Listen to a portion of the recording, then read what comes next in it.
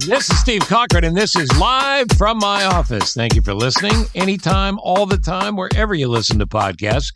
Please subscribe, rate, and review, and show Grandma how to do that too, wherever she listens to her podcast.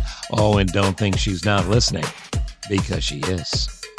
All right, so here's the deal. We do Live from My Office over 300 shows now with a great help of my son, Ross Cochran, because if Ross weren't the technical advisor, executive producer, and the brains of the operation, none of these would actually make the podcast verse. So thank you, son, for that. And thank you for producing today's episode as well, which is an interview that frankly surprised me. I've done interviews for 40 years, which is incredible because I started when I was 2. Some of those early interviews, not great. But this time around, I was surprised because I didn't know how much I would like Ben McKenzie. Ben is the author of a brand new book on crypto. He also happens to be a star from the OC and Gotham. He was Ryan Atwood, a heartthrob on the OC. And believe me, he and I identified over our shared heartthrob status. He also played Detective Jim Gordon on Gotham. His book is called Easy Money, Cryptocurrency, Casino Capitalism, and the Golden Age of Fraud. In case you missed it, not a huge fan of crypto. Ben's entertaining, he's funny, he tells the crypto story in a way we ought to pay attention to, and I think you're going to like the conversation with Ben McKenzie. By the way, talk about a young celebrity power couple. Ben McKenzie's wife is the beautiful Morena Baccarin, who was the star of V, among other things. Played Ryan Reynolds' wife on Deadpool. I mean, she's done a ton of things. And the two of them have kids, a great family. I mean, there's not a lot wrong in Ben's life. And he was smart enough not to get taken in by crypto. So I think you're going to like this. In the meantime, I invite you to always listen to the Steve Cochran Show on the radio. Every morning from Chicago on the Big 89 WLS. Stream it wherever you are in the world and listen on your smart devices too. And we'll entertain you. The far right and the far left are the problem. I'm the noise in the middle, trying to straighten out everybody and give you perspective on things while we entertain you too. Again, please subscribe, rate, and review to Live from My Office and listen to me on the Big 89 WLS around the Midwest in Chicago on the radio, or stream it on the radio and listen on all your smart devices too. All right, so we will jump in here. Let's talk to Ben McKenzie, previously recorded. And like I said, I'm confident you're going to like this on Live from My Office and previously on the Big 89. There you go.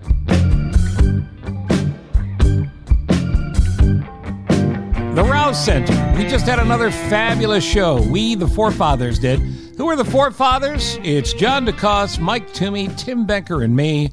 Our stand-up comedy show just days ago at the Rouse Center drew a packed house, and man, did we have a good time. It's typical of the fun you're going to have at the Rouse Center. Any great theater in any great community ought to be able to supply you with a guaranteed good time. You throw the Forefathers in there, and we give you what amounts to a double guarantee. And we're older, so we can provide handy advice and probably loan you a couple of bucks till payday. Anyway, thanks to the Rouse Center staff, the great crowd in Crystal Lake who drove from all over to be there. And I look forward to the next time we get there. But check out the Rouse Center schedule. Get there soon for a show that appeals to you, because there's a great lineup for the summer and fall at the Rouse Center in Crystal Lake. RouseCenter.org. That's RAUE Center.org.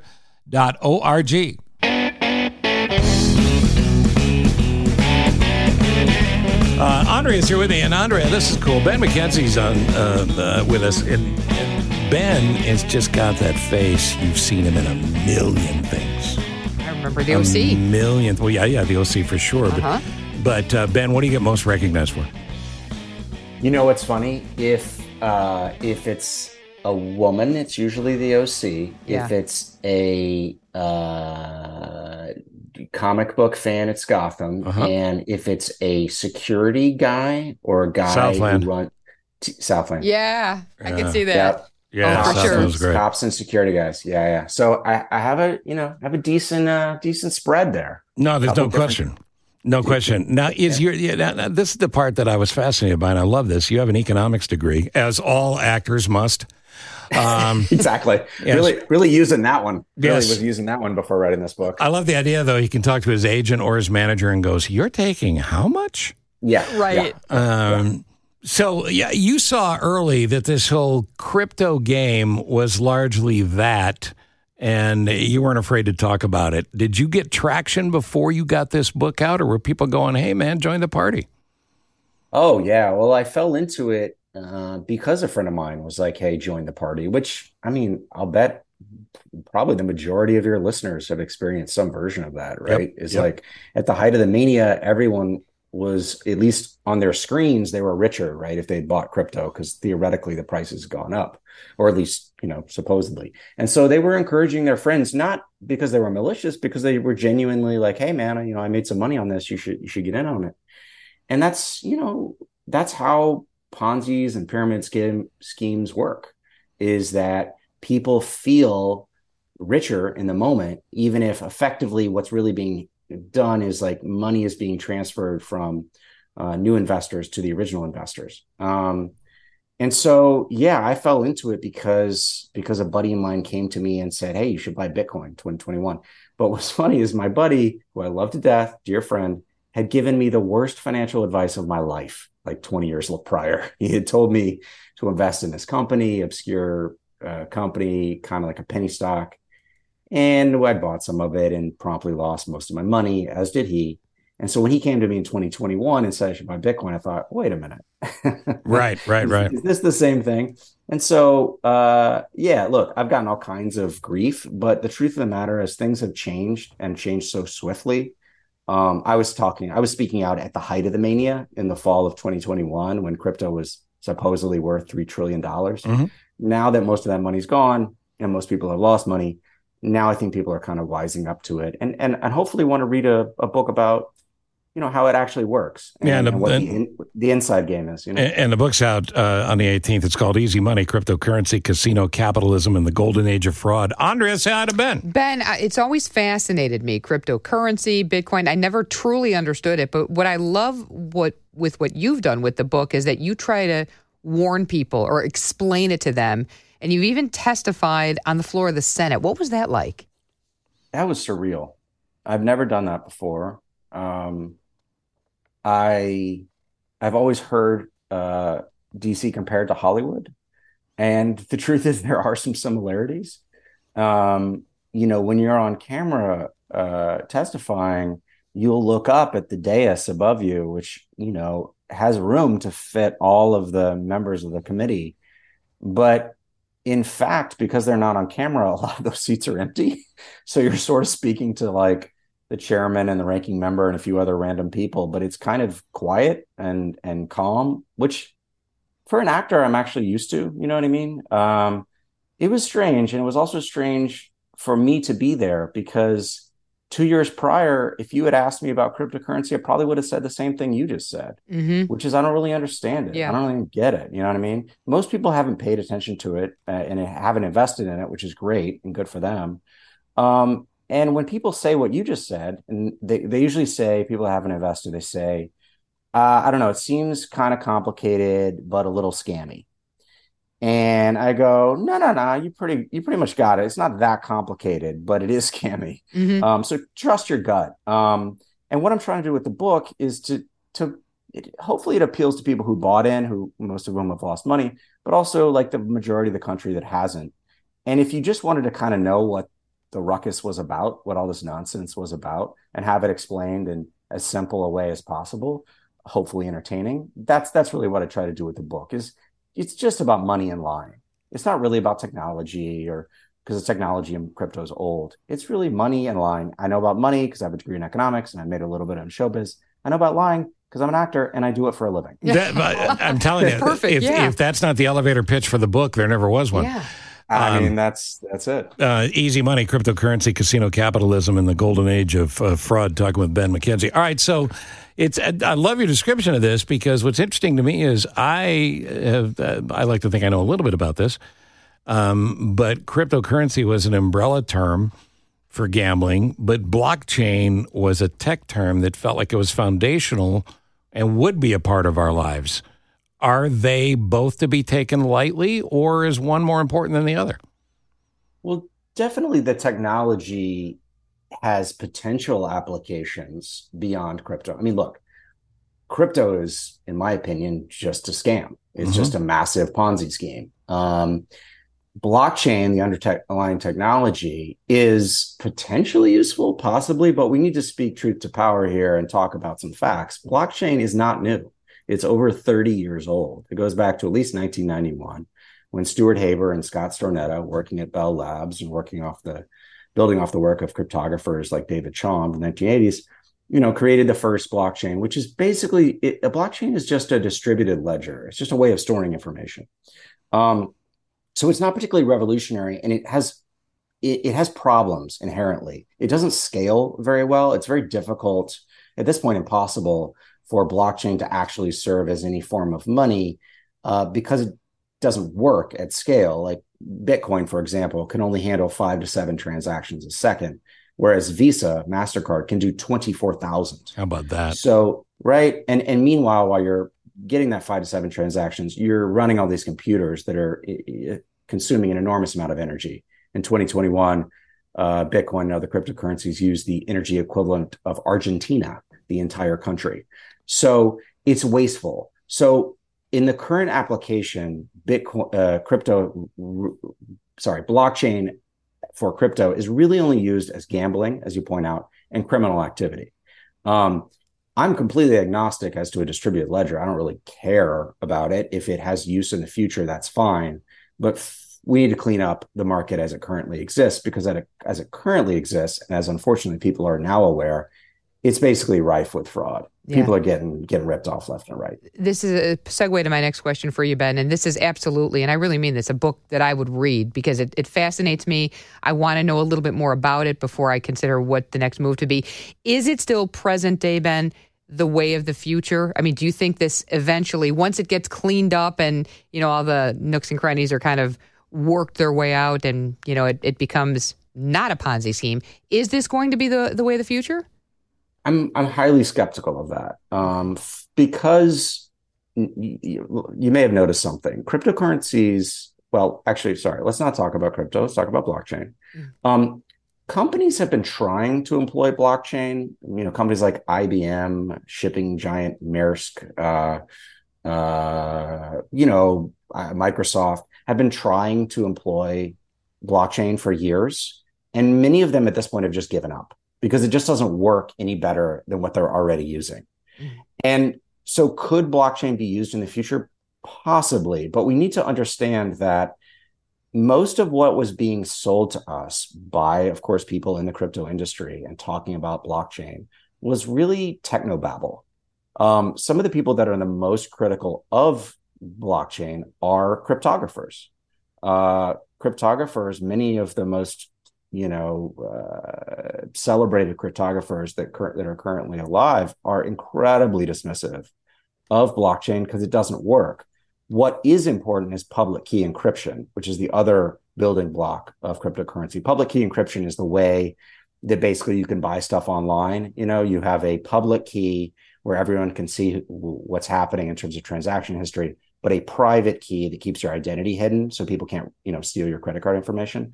So public key encryption, which has been around since the 1970s, is really important. But ironically enough, it's actually the technology that precedes blockchain. Right. Like blockchain has been around, it just hasn't been used. So could blockchain be used? Possibly, but it would be used in like small closed-ended systems with low throughput. I know that sounds like a bunch of nonsense, but basically you might use it for the plumbing of our banking system, possibly, or central bank digital currencies, possibly, but it can't really be used at scale at this point. So we need to just separate them. And anytime someone's trying to talk to you about blockchain, be aware that usually they're trying to sell you a cryptocurrency. Yeah, and the last piece, and I think this is really important. You talked about testifying on the Hill. Mm-hmm. More often than not, you see what Hill testimonies have turned into, and it's people trying to make hay with a clip they can run and fundraise. It's not about getting valid information in too many cases. But the other problem is too many times our elected reps don't understand what they're talking about. Mm-hmm. And therefore, they don't ask questions that move the issue forward and get the right thing out of people. The greater concern is banks and financial houses jumped into crypto in a huge way. So for people that go, I'm not in the market, yeah, you're in the market if you have a 401k. Yeah. So how much unwinding of our 401ks have to be done with bad investments in crypto? Well, thankfully, there certainly were institutional players who were flirting with it, and some of them got burned. I'm thinking, for example, of the Ontario Teachers Pension Plan, which invested in FTX and lost all that money. I mean, that's pretty ridiculous, right? Imagine you're a teacher in Ontario and, you're not in charge of your pension, what your pension plan invests in. And then, unbeknownst to you, you probably don't even know it's invested in this thing and it goes kablooey.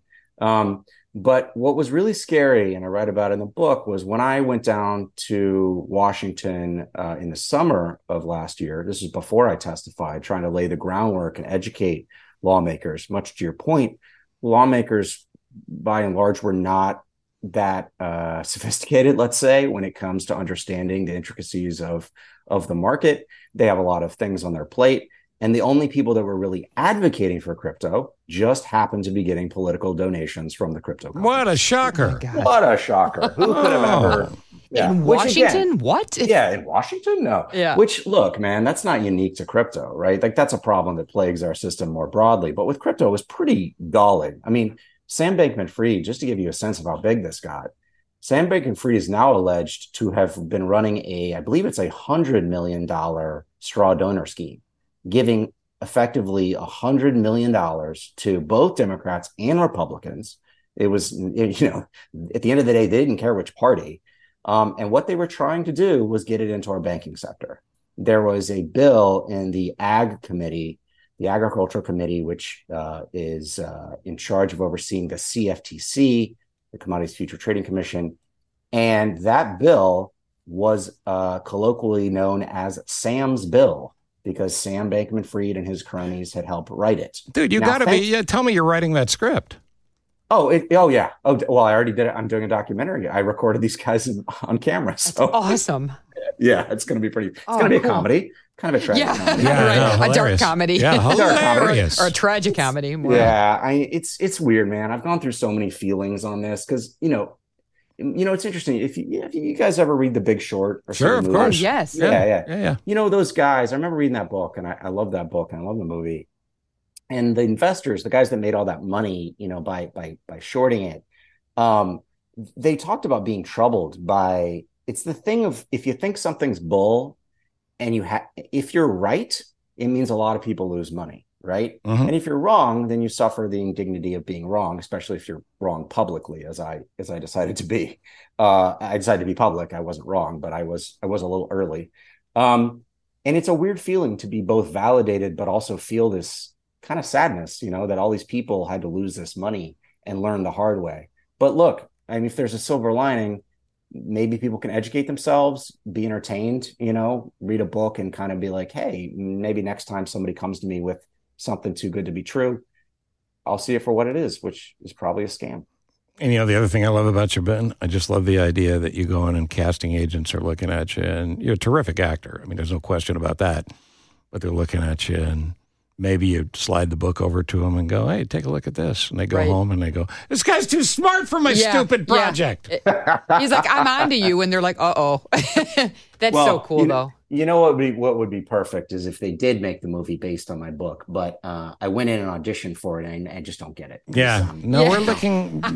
We're looking for Ryan Gosling, actually. Sorry, we're looking for a Ben McKenzie type, not necessarily Ben McKenzie. Yeah, we don't know if you fit that. Yeah. Do you know that story? There's a great story of James Garner, the legendary actor. Sure, Rockford Files, yeah. Yeah, of course. And so there's a story where he was like, his career arc he's described as who the F is James Garner when he first started out, right?